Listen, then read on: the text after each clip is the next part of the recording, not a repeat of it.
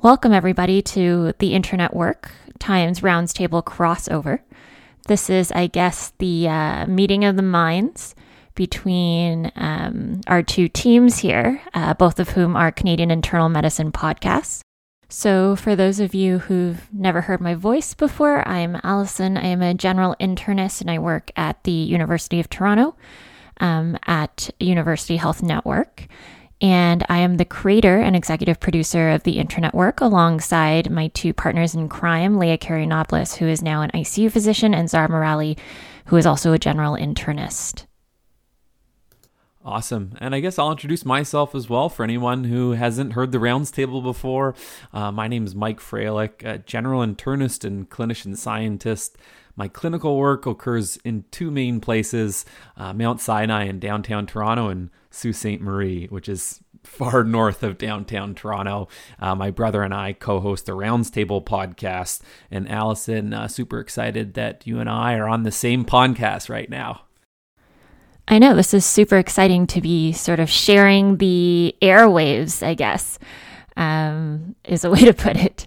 So maybe we can get started. And since we're sharing listeners and we're not sure that either of our listeners have listened to our respective podcasts, maybe you could just start by telling us a little bit about the Roundtable and how it got started and where you guys are now. Yeah, the Roundtable has been going on for 8+ years now. I got involved when I was the chief resident at St. Mike's, which would have been maybe 6.5 some odd years ago. So first started by Amol Verma and Fahad Razak, as well as another member who I actually don't know. I think he's a surgeon or something. But my brother and I, we took over the show almost 3 years ago. What do? We mainly talk about, potentially practice-changing studies relevant to internists, family docs, and emerge docs, but mainly internists. And does that make sense so far, Allison, before I keep sort of going on? Yeah, for sure. It makes total sense. Yeah, so we release twice a month on the months that we sort of have our act together. And I'd say the main listenership is residents and physicians, and hopefully some med students here and there. But most of the content is higher level because we really want to, sink our teeth into recently published clinical trials that are potentially practice changing. And then how about you, Allison? What is your origin story for the Internet Work? Yeah, so I actually started the Internet Work. It sort of started out as an idea when I was in R1 doing my residency at McMaster University. And it was at the time when podcasts were sort of just starting to get popular. Serial had just come out, and that was all the rage at the time. And so I was actually listening to a grand rounds that we had, and I remember it distinctly on osteoporosis. And at the time I was like, man, I don't really know that I want to be here, but this would be great if it would just be like portable, like a podcast. And so that's kind of where the idea all started. And so it actually was my scholarly project during residency. And the idea was to create sort of scripts that would mimic senior teaching overnight, because I always felt that that was really high yield. And so over time, it's now become a learner-generated podcast where we have residents from all over Canada write effectively teaching scripts that we then record and release over our podcast. And to date, it's included almost all the Canadian schools. I think we're still missing a few, but it's been really great to have engagement from internal medicine residents sort of all across Canada to really participate in sort of the education of other trainees at various levels of their training. So I think that's been really great. And then more recently, we've kind of had a bit of a spin-off series called the Internist Guide 2. That's been more of a Q&A session tailored towards the R3s or the third-year residents who are preparing for the Royal College. And that really goes over some higher yield guidelines. And I think that tailors to sort of more advanced clinicians who are sort of later in the stage in training. And then in addition to that, we've also created sort of a digital team, and that's included infographic producers and designers, sound editors, and then as well site teams at 4 schools across Canada that help us to sustain the podcast through recruiting of writers, following up on podcast script, helping with deadlines, and helping connect individuals to mentors. So it's become quite a large production since we first started, and I really wouldn't have it any other way. Yeah, it's impressive. I think it certainly takes a village to build a successful podcast, and your village spans the country. Whereas for John and I, we got, a flag up in Toronto and a flag up in Calgary where he works. But certainly looking to expand not only our listenership, but also, building it and growing the podcast. That's cool to hear. I actually didn't realize about the spin-off series, because certainly I mean, guidelines are just so undigestible. I get them in principle, but it's kind of like, I'm not going to read this. So it's terrific to hear that you have a podcast to help with that. Yeah, that's definitely a good point. Guidelines can be tricky, to say the least. But maybe now is the time to sort of segue thinking about how we use or how you use medical podcasts sort of in your day-to-day sort of life as a clinician scientist. And then also, what has the response really been to your podcast that you've put out there? Yeah, I mean, sometimes I'm wondering, is anyone out there listening? But we do have, stats. So I know people are listening. I think it's always so fun when I bump into someone like, hey, I listened to your podcast. Now, truth be told, that doesn't happen all often, but it sure is exciting. And I think from my standpoint, and I think my brother as well, actually recording the podcast really forces us to stay up to date on literature. Otherwise, I probably wouldn't, be as up to date as I am. So that's sort of like a personal benefit of co-hosting the Rounds Table. And it's always terrific to hear from listeners, get their feedback, what they like, what they hate. So that's sort of, I guess that's how I would summarize it. But I don't know how it is for you. I feel like with your larger listenership and larger team, there's probably, more feedback, or how do you get feedback from your listeners? Yeah, I mean, truth be told, I think a lot of it is also just word of mouth between people who listen. And, we've had a little bit of scholarly work come out of it, just in terms of the original production and sort of how we got the whole project together. But a lot of it is really, one, the listenership continuing to grow. Two, some of the learners giving us feedback, which sometimes I just feel I'm humbled in a sense, because I'm like, wow, I can't believe you listened to this. And then, the other thing that keeps us going, I think, is that people continue to want to write podcasts for us. They reach out to us from schools who don't have site teams and say, hey, I've been listening to this. Can I write for you?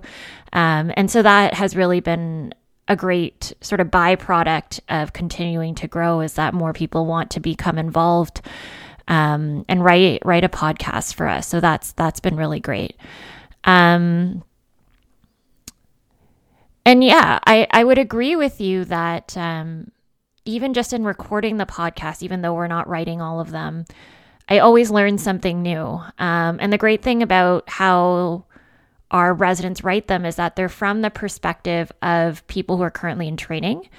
And so that really gives me an idea of, where are they coming from? Because sometimes when you're getting a little bit more senior in your career, you kind of just forget, what did I know when I was, a CC3, or what did I know when I was an R1, and what would be useful? And so when they put their podcast together, it's structured in a way that really is level appropriate. And it also helps me with helping to define how I approach teaching when I go on to the clinical wards. And I have learners sort of from all different levels. So I agree with you. Just by making the podcast and producing the podcast, I learned so much from everyone who's, been so kind to participate.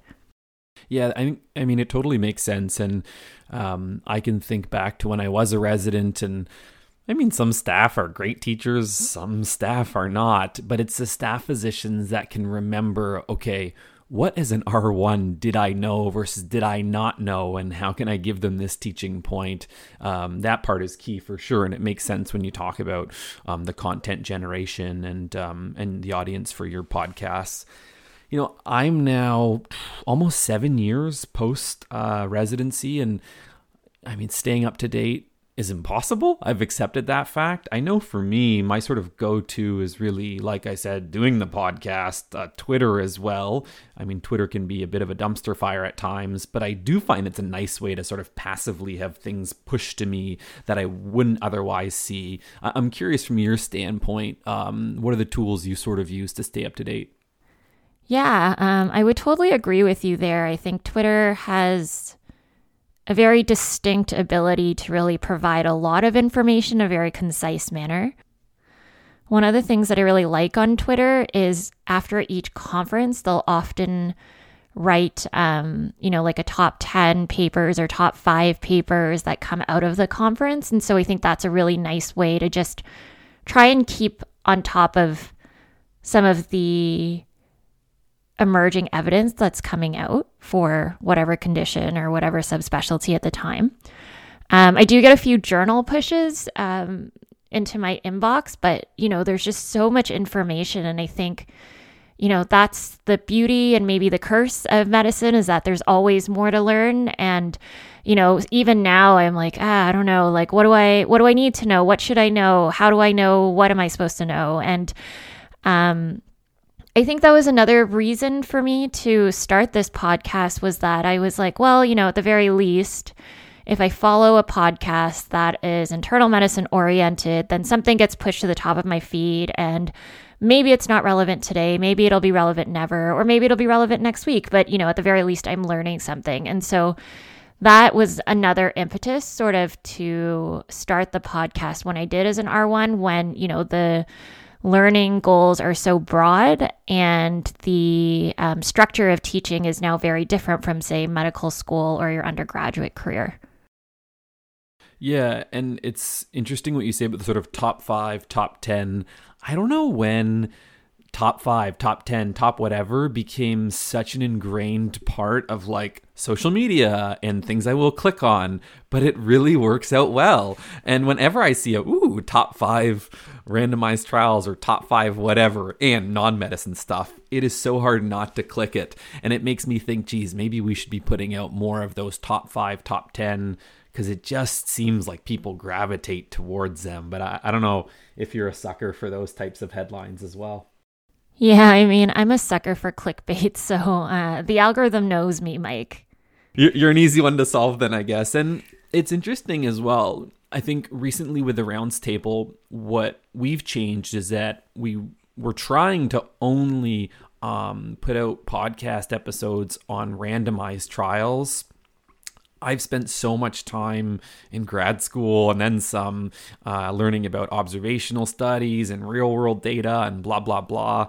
Those studies are fun to do, but they're almost never going to change practice. I have to be honest with myself. And certainly throughout the pandemic, I've gotten more involved with clinical trials, which has been a terrific learning experience, but not what we're going to talk about today. But that has been the main impetus for why we've decided, you know what? We're going to try to only record and cover randomized trials, because that is what you need to change practice. Not always, but very often. But I don't know what your thoughts are on that.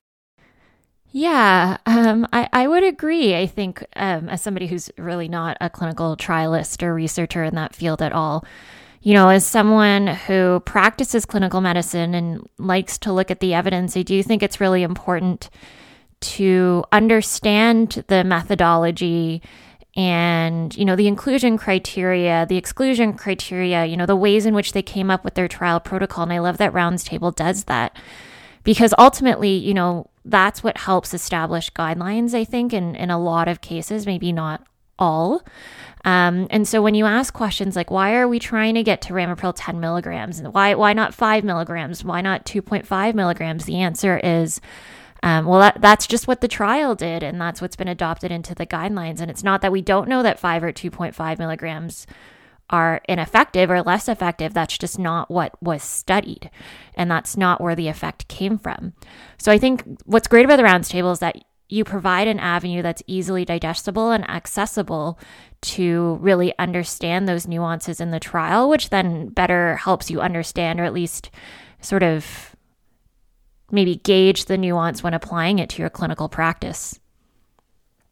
Yeah, I appreciate that. I sometimes send some of the episodes to my mentors to get their feedback on. And Dave Eurlink, if you're listening, his feedback was too much method stuff. He didn't use the exact words of "this is too nerdy," but I think that's what he was alluding to. So John and I have backed up a little bit to not get too deep into the weeds. But if you want to understand these trials, you got to get at least a tiny bit of nuance to it.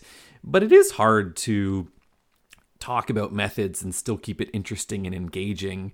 And this is coming from somebody who loves methods. And it's also interesting when I think about what other specialties have done. Like, look at the Emerge ICU and sort of NEF-JC world. I kind of feel like they've made this stuff work really well within their specialties and made it cool and engaging, which makes me wonder, how do we get there for general internal medicine? Yeah, totally. I don't know. And I've been thinking about this a lot too, about how do we garner sort of a larger community of practice in general internal medicine that's not, country specific or school specific. How do we bring us together beyond, some of the bigger conferences and have more engagement? And I think that's what, nephrology, hematology, emergency medicine do so well, is that, they are really engaging with people all across the world with different levels of practice, with different interests. And I think that is the reason for their success. It makes everyone feel like they're part of something bigger than themselves, that they're working towards, a common goal. And I think for internal medicine, that's something that we can definitely harness a little bit more in the online community. And what that looks like, I'm not sure. I'm open to any brainstorming ideas if anyone's listening to this. But I really think that is where their power lies, and how much they work together and the collaborative properties that they use to really, enhance the communication, enhance the culture, enhance the community of practice within which they work. Yeah, I agree. I think one of the really cool things that NEF-JC did is, I don't know if you ever watched NCAA basketball, or maybe you do now, but, in undergrad, I can think of it with my roommates, and we'd have like our brackets for which basketball teams we thought were going to win during March Madness. And it was a ton of fun. And NEF-JC did the same thing, but for what will the top, nephro article be of the year? And you sort of like battle off between the two and pick your bracket for what you think's going to win. And I think making it fun and making it engaging goes so far. I think a big thing that ICU and the ER world have done is putting out like the newsletters that they have, and maybe newsletter isn't the perfect way to describe them. I guess some of them are more like blogs. So, I've thought a bit about like, is it worthwhile putting out a newsletter or putting out a blog? For me, it's just so much easier to listen to something than it is to read something. But then when I talk to some of the more junior trainees, for them, it's like, no, I want to see something. I want a short video, and maybe that's in the TikTok era. But I haven't gotten there just yet, and I assume your podcast isn't now spinning off into TikTok short videos. Yeah, no, we're not on TikTok yet, but we are on Instagram, which has Reels. So I guess technically we could. But I don't have the skills for that as of yet to make it like cool, like Dr. Glockenflecken or something. But I agree with you. There's always a reason to consider a diverse set of resources for people who have different preferences. So, the way that we've done that is really by harnessing our website, putting up infographics, which are beautifully designed. But maybe there's more that we can do. I don't know. We're not on TikTok yet. So if somebody wants to take that on, again, www.theinternetwork.com, just reach out to us. Agreed. I have TikTok, Allison. I've used it once or twice, and then I stopped. So I got it, but not a user of it. Yeah, don't have Instagram. I deleted Facebook a few years ago. I didn't miss it, and I saw Instagram as being too similar to Facebook, which would be a massive time sink for me. So to your point, we probably need some young blood on the rounds table as well. Yeah, we're sounding so old. I'm like, I started this podcast when I was a resident and now I'm old. What's TikTok? I don't even know what you guys are talking about. No, I'm just sort of kidding.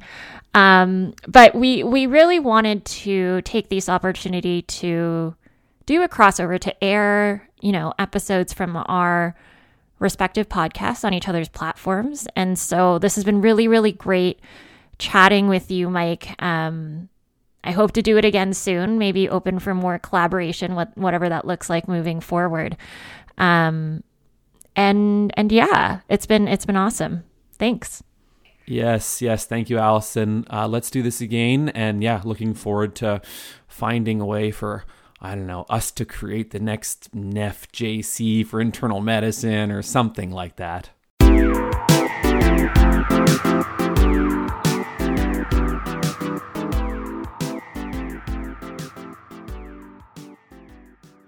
Welcome to the Internet Work, and thank you for listening. Today, we present a special episode from the Rounds Table.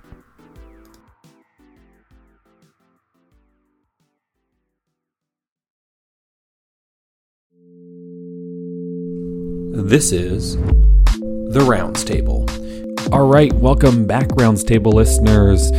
John and I are here to talk to you about 2 practice-changing trials related to chronic kidney disease. John, what's up first?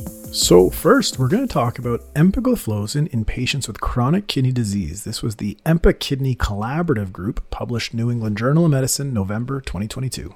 Impressive. I love SGLT2 inhibitors. Okay, what was the research question? This question was asking, does empagliflozin improve outcomes in patients with chronic kidney disease?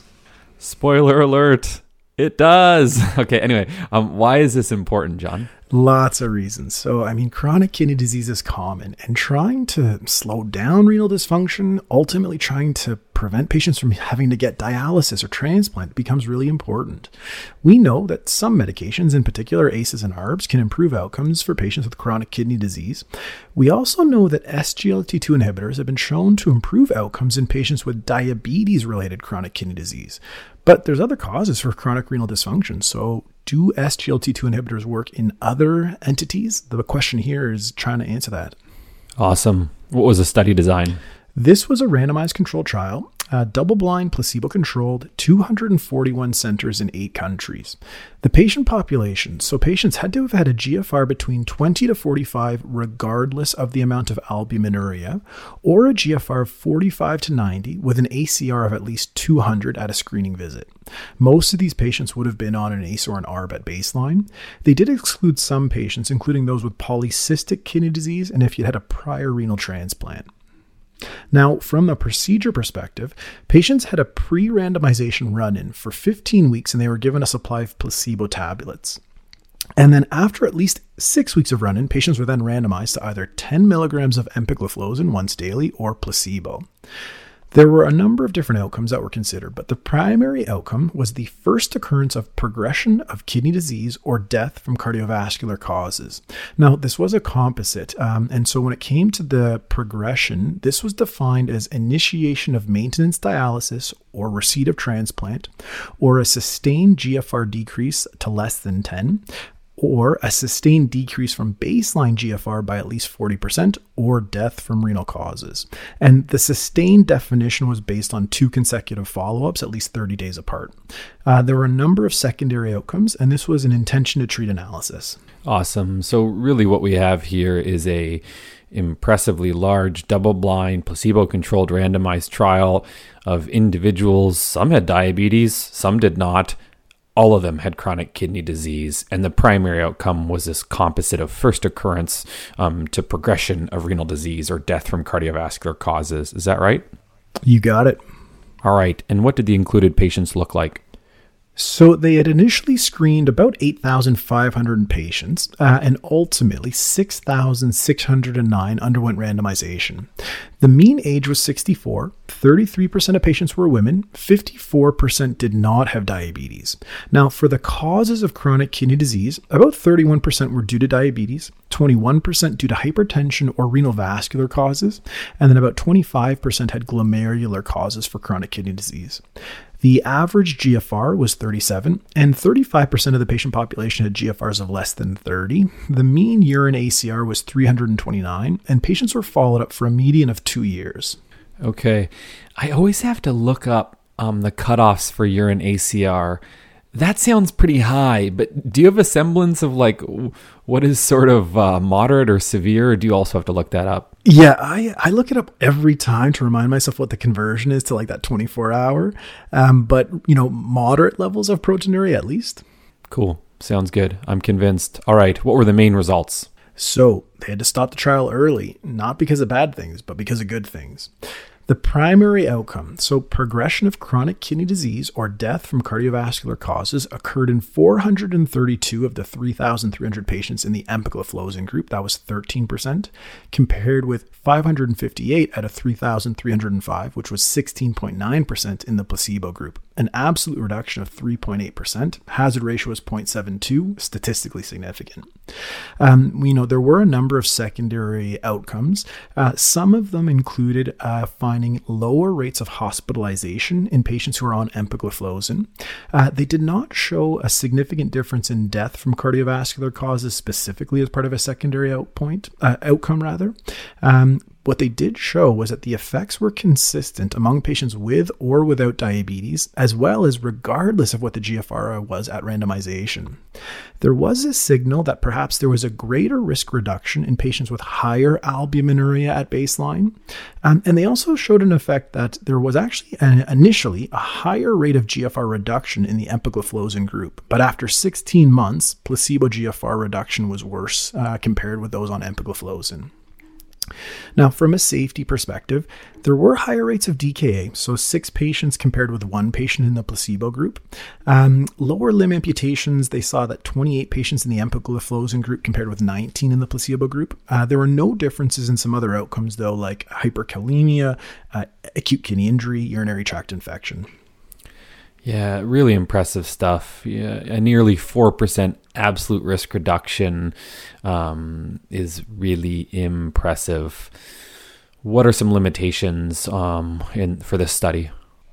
I think it was a pretty good trial. I guess maybe one of the considerations is that this data only goes out to 2 years. So what happens after that? But I'm sure that data is going to be coming out sometime soon.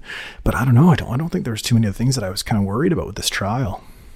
I agree with you. It's hard to criticize a double-blind randomized trial.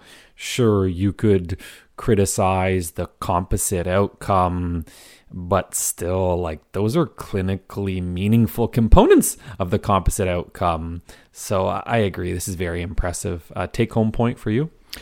Well, this study really shows that empagliflozin is associated with improved outcomes for patients with chronic kidney disease, regardless of whether or not they have diabetes. And again, that number needed to treat based on the absolute risk reduction would be 25, which is pretty impressive. Yeah, very impressive. Is this practice changing for you? I think so.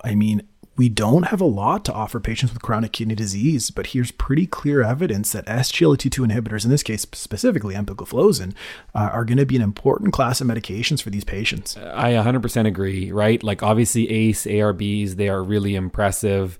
What do you do next? Clearly, the answer is SGLT2. And I think this study has also shown me, in terms of the lower GFR cutoff for starting these meds, GFR 20, and I bet you could get away with a little bit lower than that.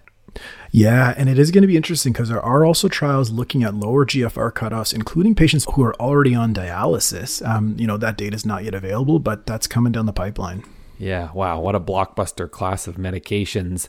And no, we are not sponsored by the makers of SGLT2s, but we do have a sponsor for the Rounds Table.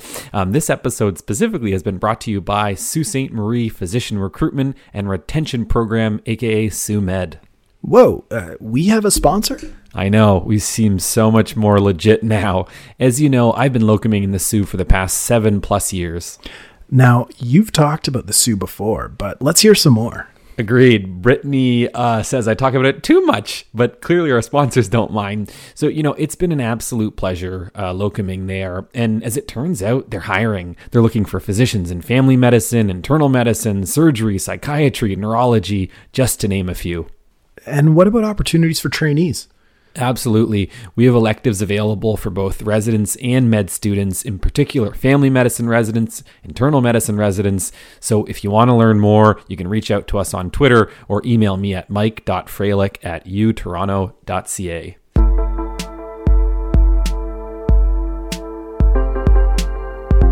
All right, listeners. Well, there goes the first sponsor, but they'll be back. I can feel it. Back to the research. So we will keep talking about chronic kidney disease.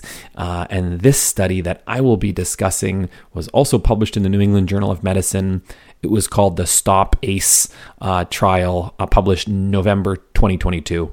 All right. What was the research question here? For patients with a GFR less than 30, does stopping RAS inhibitor, be that ACE or ARB, increase or stabilize the GFR? Ooh, very interesting. Why was this important to you? Chronic kidney disease affects so many of the patients that you and I care for. And I think we know that obviously ACE inhibitors slow the decline in renal function, especially for those with stage 4, stage 5 chronic kidney disease. But it's unclear among patients with a GFR less than 30. And I'm often faced with the question of, okay, now the GFR is less than 30. Do I stop the ACE inhibitor? I often do. I don't know if that's the right thing. Yeah, this is quite clinically relevant. Okay, how did they do this study? This was a randomized parallel group, open label, multi-centered randomized trial in the UK. It was not published or funded, by industry. Obviously, why would industry want you to stop any of their meds? The population included adults with a GFR less than 30. And the GFR had to be falling at least 2 milliliters or more in the past 2 years. And of course, they had to be receiving an ACE, ARB, or both for the past 6 months. Exclusions, individuals with uncontrolled hypertension, or if they had a recent MI or stroke in the past 3 months. As noted, the intervention here was, do we continue the ACE or ARB? And the comparator was stopping the ACE or ARB. The primary outcome was looking at the GFR at 3 years, and it was analyzed with an intention to treat analysis. Okay, so some of these patients could have been on both, is that right? I know. I couldn't believe that. I'm like, on what planet are we giving both ACEs and ARBs? If there's one thing that Dave Yerlink has certainly taught me, it's that these medications cause hyperkalemia. You never want to give them together. So I found that surprising as well. Yeah, okay. So what did table 1 look like? So they screened 17,000 patients actually using a healthcare database, and they identified 1,200 eligible patients. They randomized just over 400. Loss to follow-up was pretty low at less than 2%.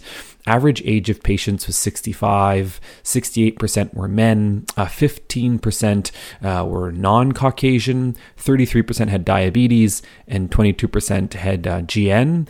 And in terms of their renal function, sort of 70% had a GFR ranging from 15 to 30. And of course, the other 30% had a GFR less than 15. Okay, so what did they show? So at year 3, the GFR was reduced by 13 in the group that continued an ACE inhibitor or ARB and 13 in the control group. All right, so this rate of decline was almost identical whether or not you continued on the ACE or you did not. And what was really impressive was that the rate of end-stage renal disease or renal replacement therapy, this is a secondary outcome, occurred in 56% of patients who continued an ACE and 62% in those who stopped, right? So we're talking potentially a 6% absolute risk increase of end-stage renal disease or renal replacement, albeit with wide confidence intervals and similar rates of adverse events. Okay, that's a pretty impressive secondary outcome. What were some of the limitations here? So this was an unblinded trial. Thus, all sorts of biases can come up along the way. It was also relatively small, and this study was performed in the UK. Who knows how well this will translate to other jurisdictions. Okay. What was the take home? It seems really reasonable to be continuing someone's ACE or ARB when their GFR drops below 30, okay? It doesn't seem like continuing that is going to lead to, a precipitous decline in the GFR or potentially adverse events. And if anything, it might improve the rate of end-stage renal disease or renal replacement. Alrighty. Practice changing for you? It is. It completely is, because I think I was inappropriately stopping people's ACE or ARB as their GFR, sort of fell into the low 20s because I worried about the safety of continuing it. And boy, was I wrong. Yeah, I think, sure, smaller study, but like pretty impressive. I think keeping our patients on these medications are important. Yeah, and you're right. It is a small study. I just have so much respect for these authors because it's really hard to do a randomized trial like this, and it's so beautifully pragmatic. And these types of trials, you don't get any industry support for them. So I wonder about how long it's going to take until we get another trial. So for me, this trial alone is enough for me to change my practice. But it'll be interesting to see what other studies show if indeed they are performed.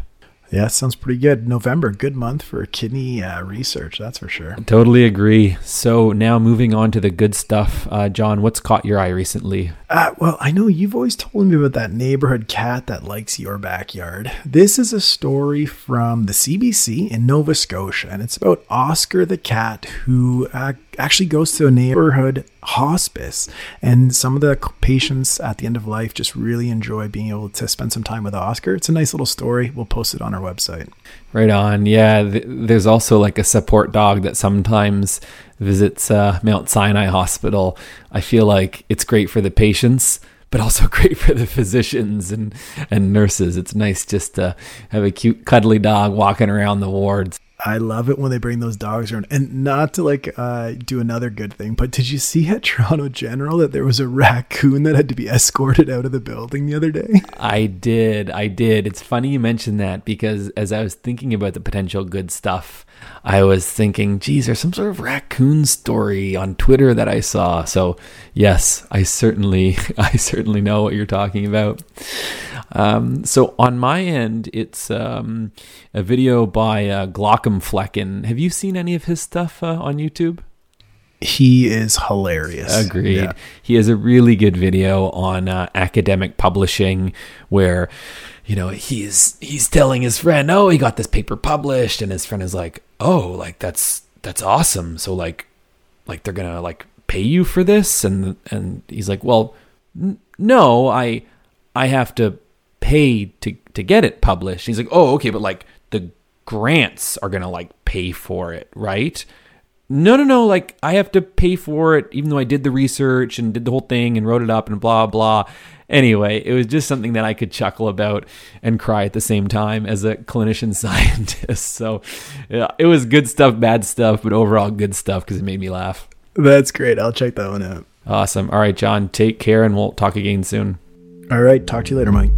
The Rounds Table is hosted online at healthydebate.ca. Follow us on Twitter at Rounds Table. Thanks to our audio editors, Emilio Garcia Flores and Arjun Sharma. Also thanks to Amol Verma, founder of the Rounds Table, and Kieran Quinn, the previous director. We'd also like to give a big thanks to Seema Marwaha, editor-in-chief at Healthy Debate, for all the support.